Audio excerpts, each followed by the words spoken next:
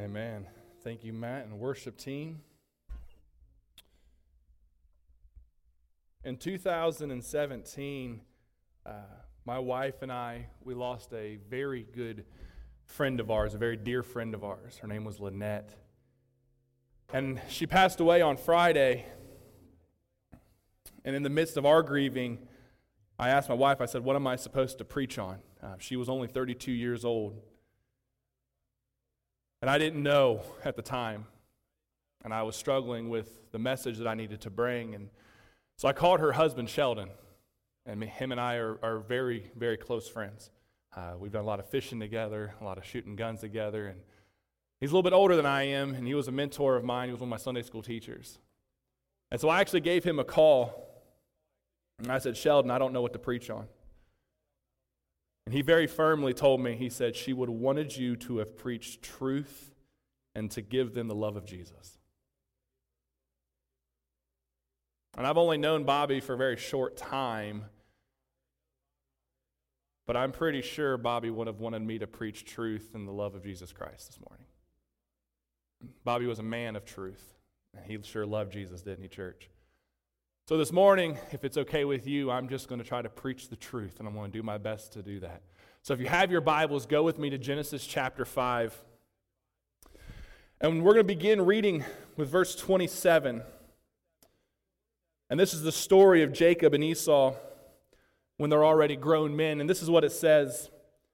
The boys grew up, and Esau became a skillful hunter, a man of open country, while Jacob was a quiet man staying among the tents. Isaac, who had a taste for wild game, loved Esau, but Rebekah loved Jacob. And once when Jacob was cooking some stew, Esau came home from the open country, famished, it says. And he said to Jacob, quick, let me have some of the red stew. I am famished. And Jacob replied, well, first, you've got to sell me your birthright. Look, I'm about to die, Esau said. What good is my birthright to me? But Jacob says, you first have to swear it to me. So he swore an oath to him, selling his birthright to Jacob. And then Jacob gave Esau some bread and some lentil stew, and he ate it and drank, and then he got up and left. And the scripture says, so Esau despised his birthright. Growing up in a pastor's home, my parents were relatively strict, but they weren't over the top. They gave us some leeway. They let us be who we were. We were, especially me and my brother, we were questionable teenagers. We were kind of odd, and my parents let us be that way, but they were still relatively strict. And one of the rules in our house growing up was you eat what's set before you, period. How many of you had that rule growing up? Yeah, a lot of you did. When mama cooks, that's what you eat. You shut up, don't say anything about it, and you eat it. And the other rule in my house was, if you don't like it, we don't care. You're going to take a minimum of 2 bites of it. That was my dad's rule. He says, you are going to try it. Your mom spent a lot of time making this dinner for you. We spent a lot of money on this food for you, and you are going to eat the food. And if we refused, then either we had to sit at the table until we at least tried it, and if we didn't like it, guess what? We went to bed. We went to bed hungry. It didn't matter. You eat what's set before you. Now, my mother, it really wasn't that hard. I always tell everybody, I didn't get this big by not eating, all right? I ate some food growing up, right? I learned to like some food. But the truth is, my mother is an exceptional cook. She has made some amazing meals. Oh, my goodness, she knows how to cook. She has also made some meals that has made me question her love for me. I will be honest. I know she's probably listening in live stream right now, or she's going to watch it later. But she has made some meals that I sit back and I'm like, why did you make me eat that? One of the foods that I still despise today is lima beans. I hate. Does anyone in here actually like lima beans? What is wrong with you people? Man, ew, lima beans are so gross. And if when we start having potlucks again, if you make lima beans, don't be offended. Your preacher's not going to eat it, okay? I don't eat lima beans. However, my mom was a really good cook. And one of my favorite meals growing up was in the wintertime when we'd be out sledding and having a good time in the snow. We'd come in, and my mom would have this amazing homemade beef stew. and she would pair that with cornbread.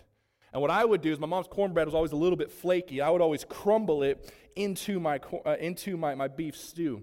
And that meal was amazing to me. I absolutely loved my mom's beef stew. And then one day, I grew up and I joined the Army.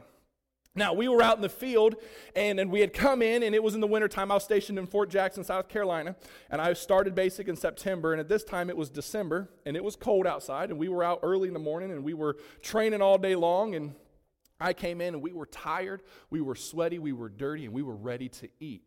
Well, when we lined up in formation, the drill sergeants always told us what we're having. There was always a menu, and he told us, you're having some beef stew, and what do I automatically think of? Yes. My mom's beef stew. I got excited. I was like, yes, here we go. So I stand in formation. I get in line, and we open that chow hall door, and I grab my tray, and I line up. Oh, I can smell the beef stew. And I go down the line, and I grab my bowl of beef stew, and unfortunately, they didn't have cornbreads. They had biscuits, and that's okay. I like biscuits too. And I get everything, and we sit it down. And we were not allowed to touch our food until the drill sergeant said, you're allowed to eat. So we had to sit there, and the drill sergeant said, you can eat. And I got so excited. And I dug into what the Army called beef stew. Ladies and gentlemen, that wasn't beef stew. It was basically tomato juice with, I don't even think there was any other vegetables. I think it was just corn. And it was just corn, and I might have had 2 little teeny tiny bites of beef. And I'm sitting there so disappointed because it smelled good. And when you're tired, you're wore out, you're dirty, you're sweaty, and you're cold, you just want that good homemade food. And so I eat the corn, I eat the beef stew, and I'm like, well, this is terrible, but I'm going to eat it because I'm hungry. So then I was like, you know what? I know it's not cornbread. Maybe the biscuit's okay. And I grabbed that biscuit. I nearly broke my tooth off of it. I'm like, who makes biscuits this hard? I swear it was from the Vietnam era. I was like, this biscuit is not a biscuit, it's a rock. And so I eat my food, if that's what we want to call it. I eat it, and I go and I stand in formation, and I started craving. I was like, you know what? Yeah, my belly's halfway full, but I started craving it. I started craving my mom's beef stew. I started craving that homemade cornbread. Oh, my appetite wasn't hungry for whatever the Army chow hall called beef stew. My appetite was hungry for Mama's beef stew. And I started craving it, and I just wanted it, and I focused on it. And that's all I could think of that night when I was on fire guard duty. I was like, man, I just really, really, really, really want that. And that's all I could think about. And you know what's interesting? As I was thinking about that moment that I started craving my mom's beef stew, I started thinking about our lives as Christians, our own personal lives. All of us have a stew in our life that we crave. And over the past few weeks, we've been talking about unity, we've been talking about healing, and we've been talking about having empathy for other people. But today, what I want to talk about is I want to talk about us as individuals. I'm going to have us look at our own lives for a minute. You see, all of us have a stew in our life that holds our focus, that holds our attention. A stew in our life that when our appetite flares up, that's all we want. Now, this stew doesn't have to be food. The stew can be anything. The stew can be bad habits. The stew can be money. The stew can be drugs, alcohol, tobacco. Stew can be work, school, sex.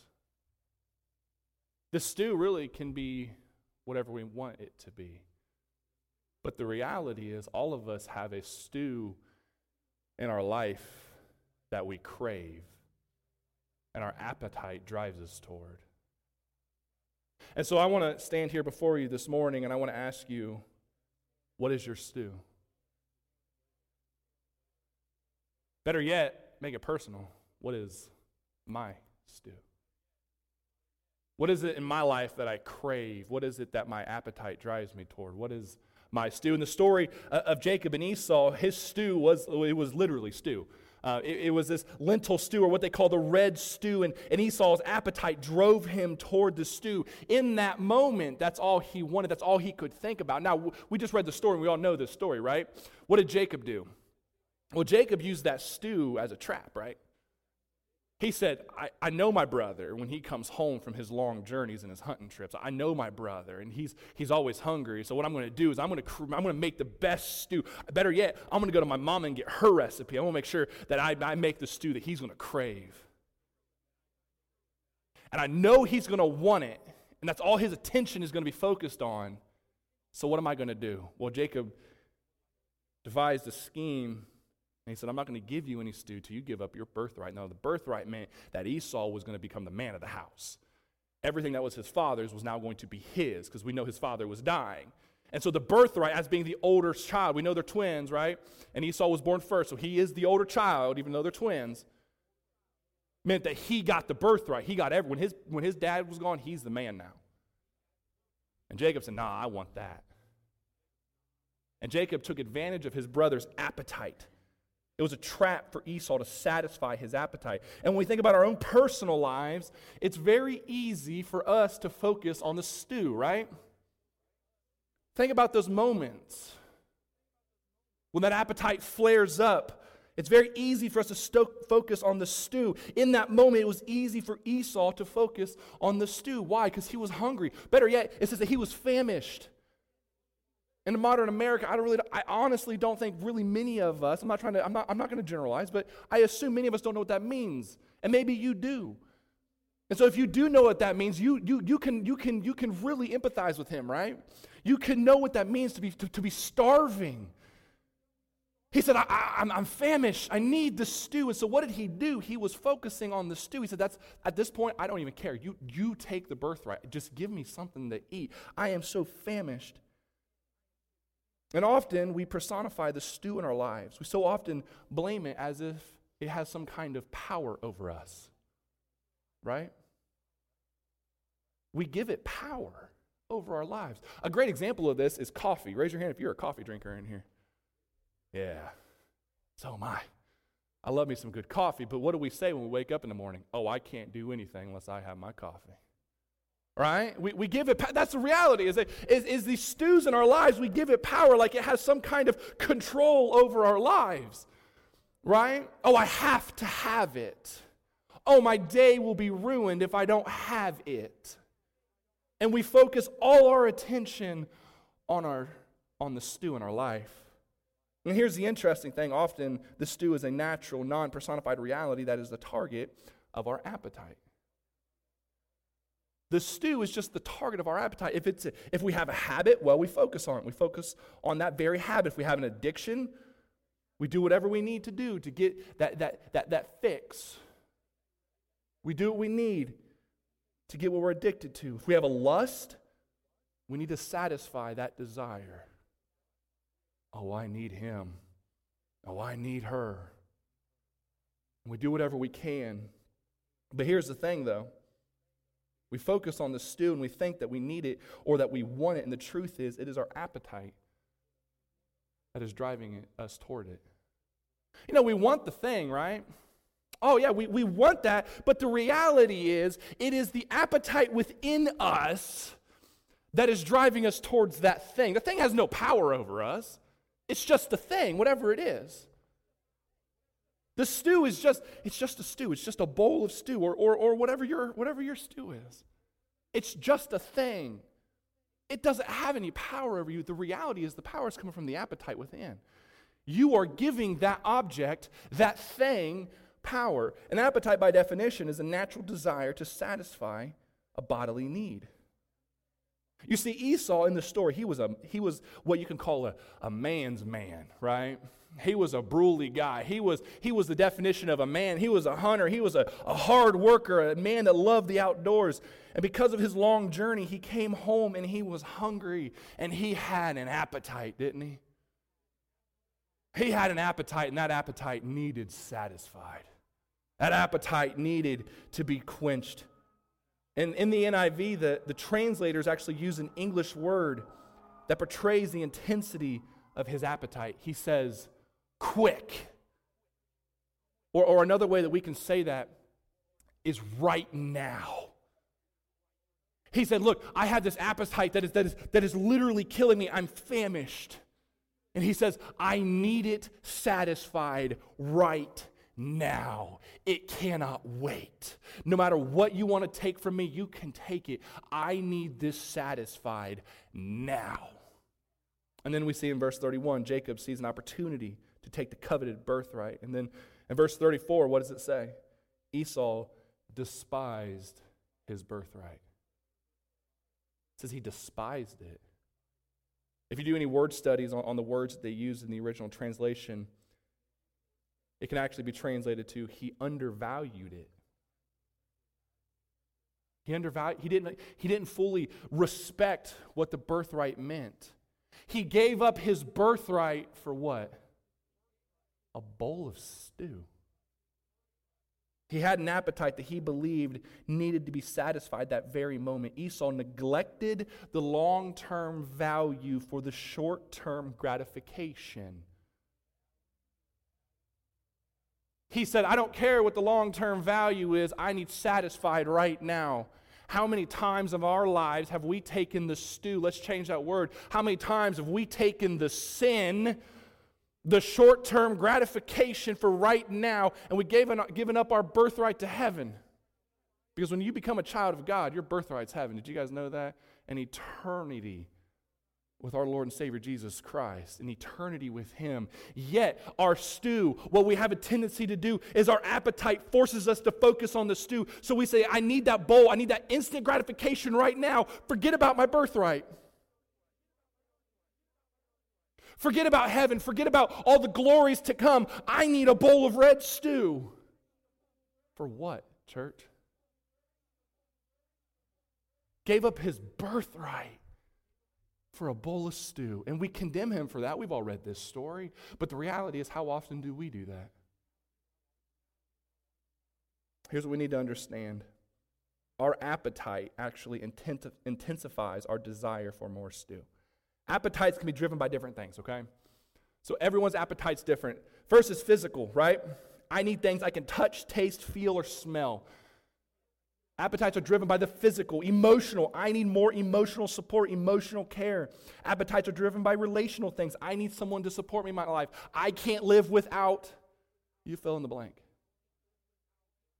So appetites are driven by different things. Our appetites actually intensify our desire for those things. So yes, the stew, it's very appealing, it's very satisfying to look at. And yeah, we want the stew, but the reality is it's our appetites that are coming from within that really drive our desire for it. We're willing to sacrifice everything because of our appetites to get whatever it is. And these come from all different angles. And there's three things that we should know about appetites, church. Number one, God created them, sin distorted them. God created appetites, guys. We all have them. We all have earthly appetites. Did you know God created sex? Pastor said it. I'm not supposed to talk about sex, right? The truth is, God created sex for our pleasure. Oh, it's getting real quiet now. Right? God created sex in the confines of marriage between a man and a woman. Oh, I know that's counterculture right now. I don't care. It's between a man and a woman in the confines of marriage. Sin distorted it. It's become this nasty, taboo thing. Oh, don't talk about sex, preacher. Sex isn't a bad thing, guys. As long as it's within the confines of marriage between a man and a woman. Sin's what distorted it. God created these appetites, but sin distorted it. I have an appetite for food. How many of you are probably sitting here right now looking at your watch thinking, preacher, you got to hurry up when the Baptists get to that restaurant? Right? Because you don't want to wait on that food, right? We all have an appetite for food. All of us do. However, gluttony will kill me. God created it, sin distorted it. That's the first thing you need to know about appetites. Secondly, appetites are never fully satisfied. They're not. Our appetites, if left unchecked, will leave us never fully satisfied, and we know this to be true. How many of us on Thanksgiving dinner stuff ourselves to the point that we're about to explode? I can't be the only one. How many of us do that? Come on now. Yeah. And then we take our beautiful, I love that nap. It is the best nap ever. Right? We stuff ourselves to the point of exploding, and then we go take our afternoon nap. And then if you're like your preacher, what do? You wake up from your nap and you go poke around that kitchen looking for leftovers, right? Absolutely. Who here loves a good turkey sandwich on one of those leftover rolls? Yeah. That's what I'm talking about. They're delicious, right? Well, why? Because we just stuffed ourselves to the point of, it hurt. But our appetite's never fully satisfied. We're always going to want more. If left unchecked, our appetites are never satisfied, guys. And then your appetites also whisper, now, never, later. Your appetites always say you have to have it right now. Never later. It can't wait. You're famished. If you wait, it's going to hurt. You have to have it right now. And so we have a tendency to trade in the ultimate for the immediate. We do it now. And what happens when we allow our appetites to be left unchecked is they focus our attention. All we will think about is them. When our appetites are left unchecked, our focus is only on those things. And then our appetites drive our actions. So when my attention is focused on that one thing, I have to have it, I need it right now, don't even question it, what do? We act on it, and we get it, don't we? When our appetites are left unchecked, what do? Oh, we get it, and we do it. And then guess what happens? It leaves us wanting, not just wanting, but wanting more. When left unchecked, guys, appetites are very, very dangerous. And they leave us longing for what? Well, they leave us longing to be satisfied. We desire to be satisfied. We want that fulfillment. And so here's where I'm going to sort things out, is temporary versus the potential for permanency. I'm reminded of John chapter 4. This is Jesus' interaction with a woman. And we often call her the woman at the well since, well, she doesn't really have it. She's never given a name. And so Jesus is interacting with this woman who, by all other accounts, was someone that he should not have been talking to, not in private, not in public, not anywhere. And if you look at the story, she was so lost in the temporary things, right? She was focused on the water, the buckets, the deep well. She was so focused on all the temporary things of the world that she was missing the point of what Jesus was trying to offer. She said, let me have that so I never thirst again. She was thinking of actual physical thirst. But Jesus is saying, no, look, I'm going to give you eternal life. So that void in your life that you're feeling, that you're trying to satisfy, I can fill that. And the question is this: how often do we exist that way? How often do we focus our lives on the temporary things, looking to satisfy our appetites with temporary things? Sex, drugs, money, politics, habits, hobbies, cars, relationships. Often neglecting that which will ultimately satisfy our souls, which is Jesus Christ and Jesus Christ alone, guys. We try to fill this void with everything else. And Jesus is standing there saying, you will never be fully satisfied. You will always want more. To feel that satisfaction, you have to come to me. I will fill that void. Plain and simple. Jesus was redirecting her to something her soul was desperately longing for, which was what? Restoration and hope. Restoration. What was her bowl of stew? Well, it was bad relationships. Go back and read the story. And so the questions then are this: what is your bowl of stew, church? What is your bowl of stew? What in your life is driving your appetite? And what is your appetite driving you toward?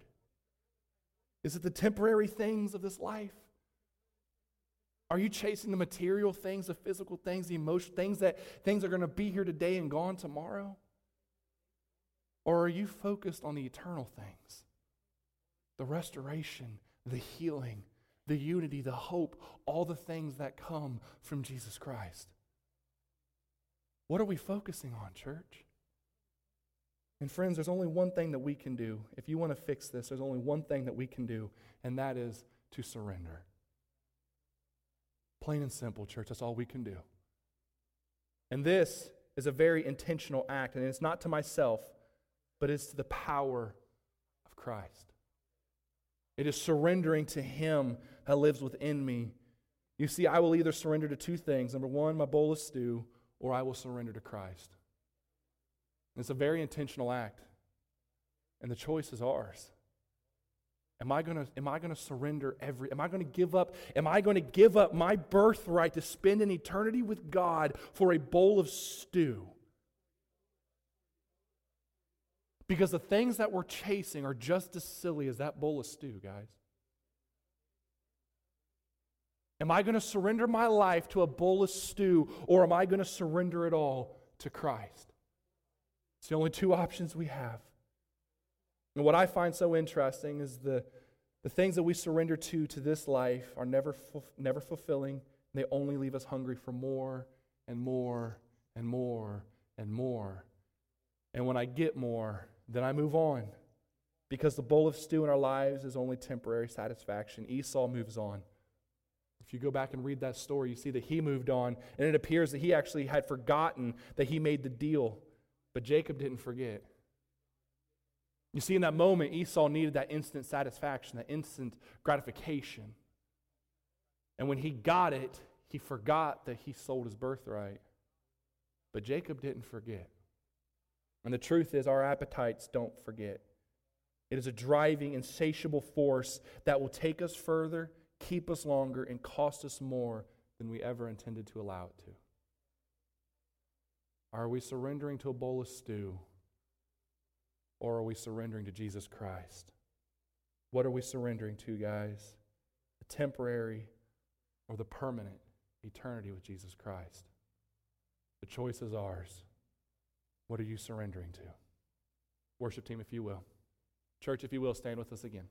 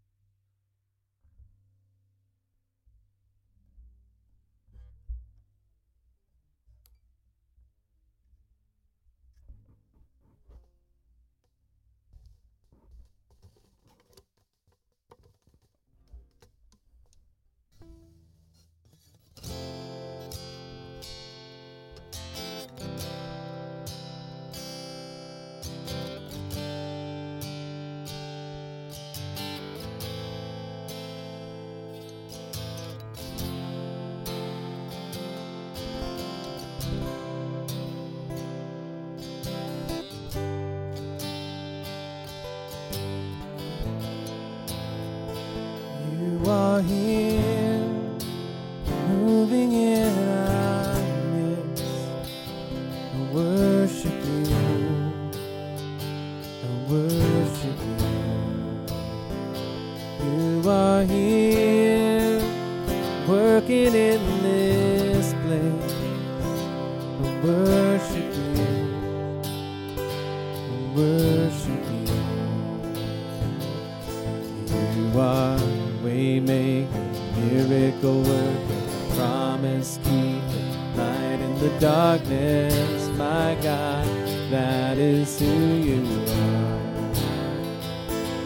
You are Waymaker, miracle worker, promise keeper, light in the darkness, my God, that is who you are.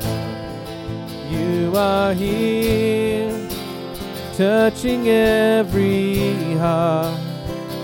I worship you, I worship you. You are here, healing every heart. I worship you, I worship you. You are here, turning lives around.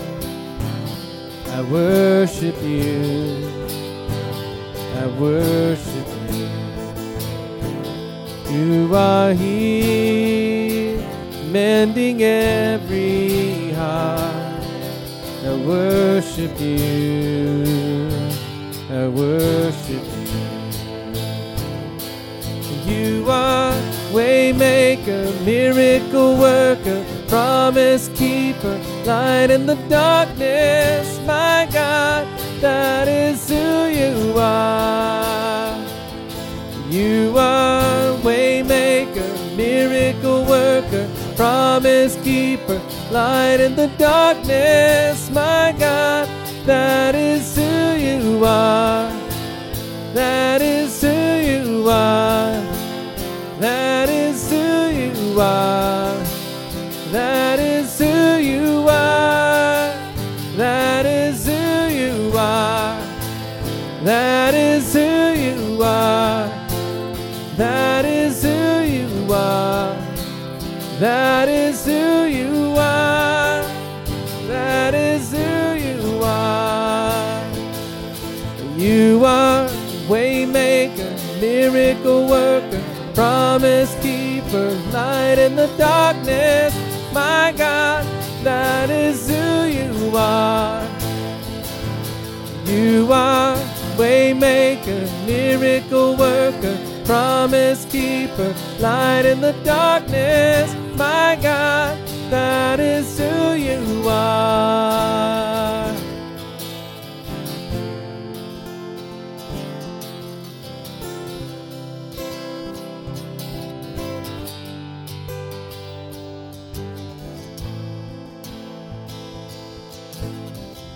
Even when I don't see it, you're working. Even when I don't feel it, you're working. You never stop working. You never stop working. Even when I don't see it, you're working. Even when I don't feel it, you're working. You never stop working. You never stop. You are waymaker, miracle worker, promise keeper, light in the darkness, my God, that is who you are. You are waymaker, miracle worker, promise keeper, light in the darkness, my God, that is who you are. That is who you are. That is who you are. That is who you are. That is who you are. That is who you are. That is who you are. That is who you are. That is who you are. You are waymaker, miracle worker, promise keeper, light in the darkness, my God, that is who you are. You are waymaker, miracle worker, promise keeper, light in the darkness, my God, that is who you are. Let's close in prayer, church. Our Heavenly Father, Lord, you are the light in the darkness. And again, Lord, we want to lift up the families who are grieving right now. Again, Lord, we pray that you just be their peace and their comfort. And Father, I do want to lift up this church. Lord, I pray that each of us will stop chasing the bowls of stew in our life. And we will learn to surrender it all to you. Because, Lord, you are the way maker. And so right now, Lord, I pray that you help us to focus on you. Lord, give us the freedom from whatever it is that's hindering us. And Lord, as we go about this week, each of us going to our own areas, Lord, I pray that you help all of us to be the light and the salt in our communities. Lord, help us to be the beacon of unity and hope, and help us to share your love. And it's in your glorious name that we pray. And everybody said, amen. God bless you guys, and I love you.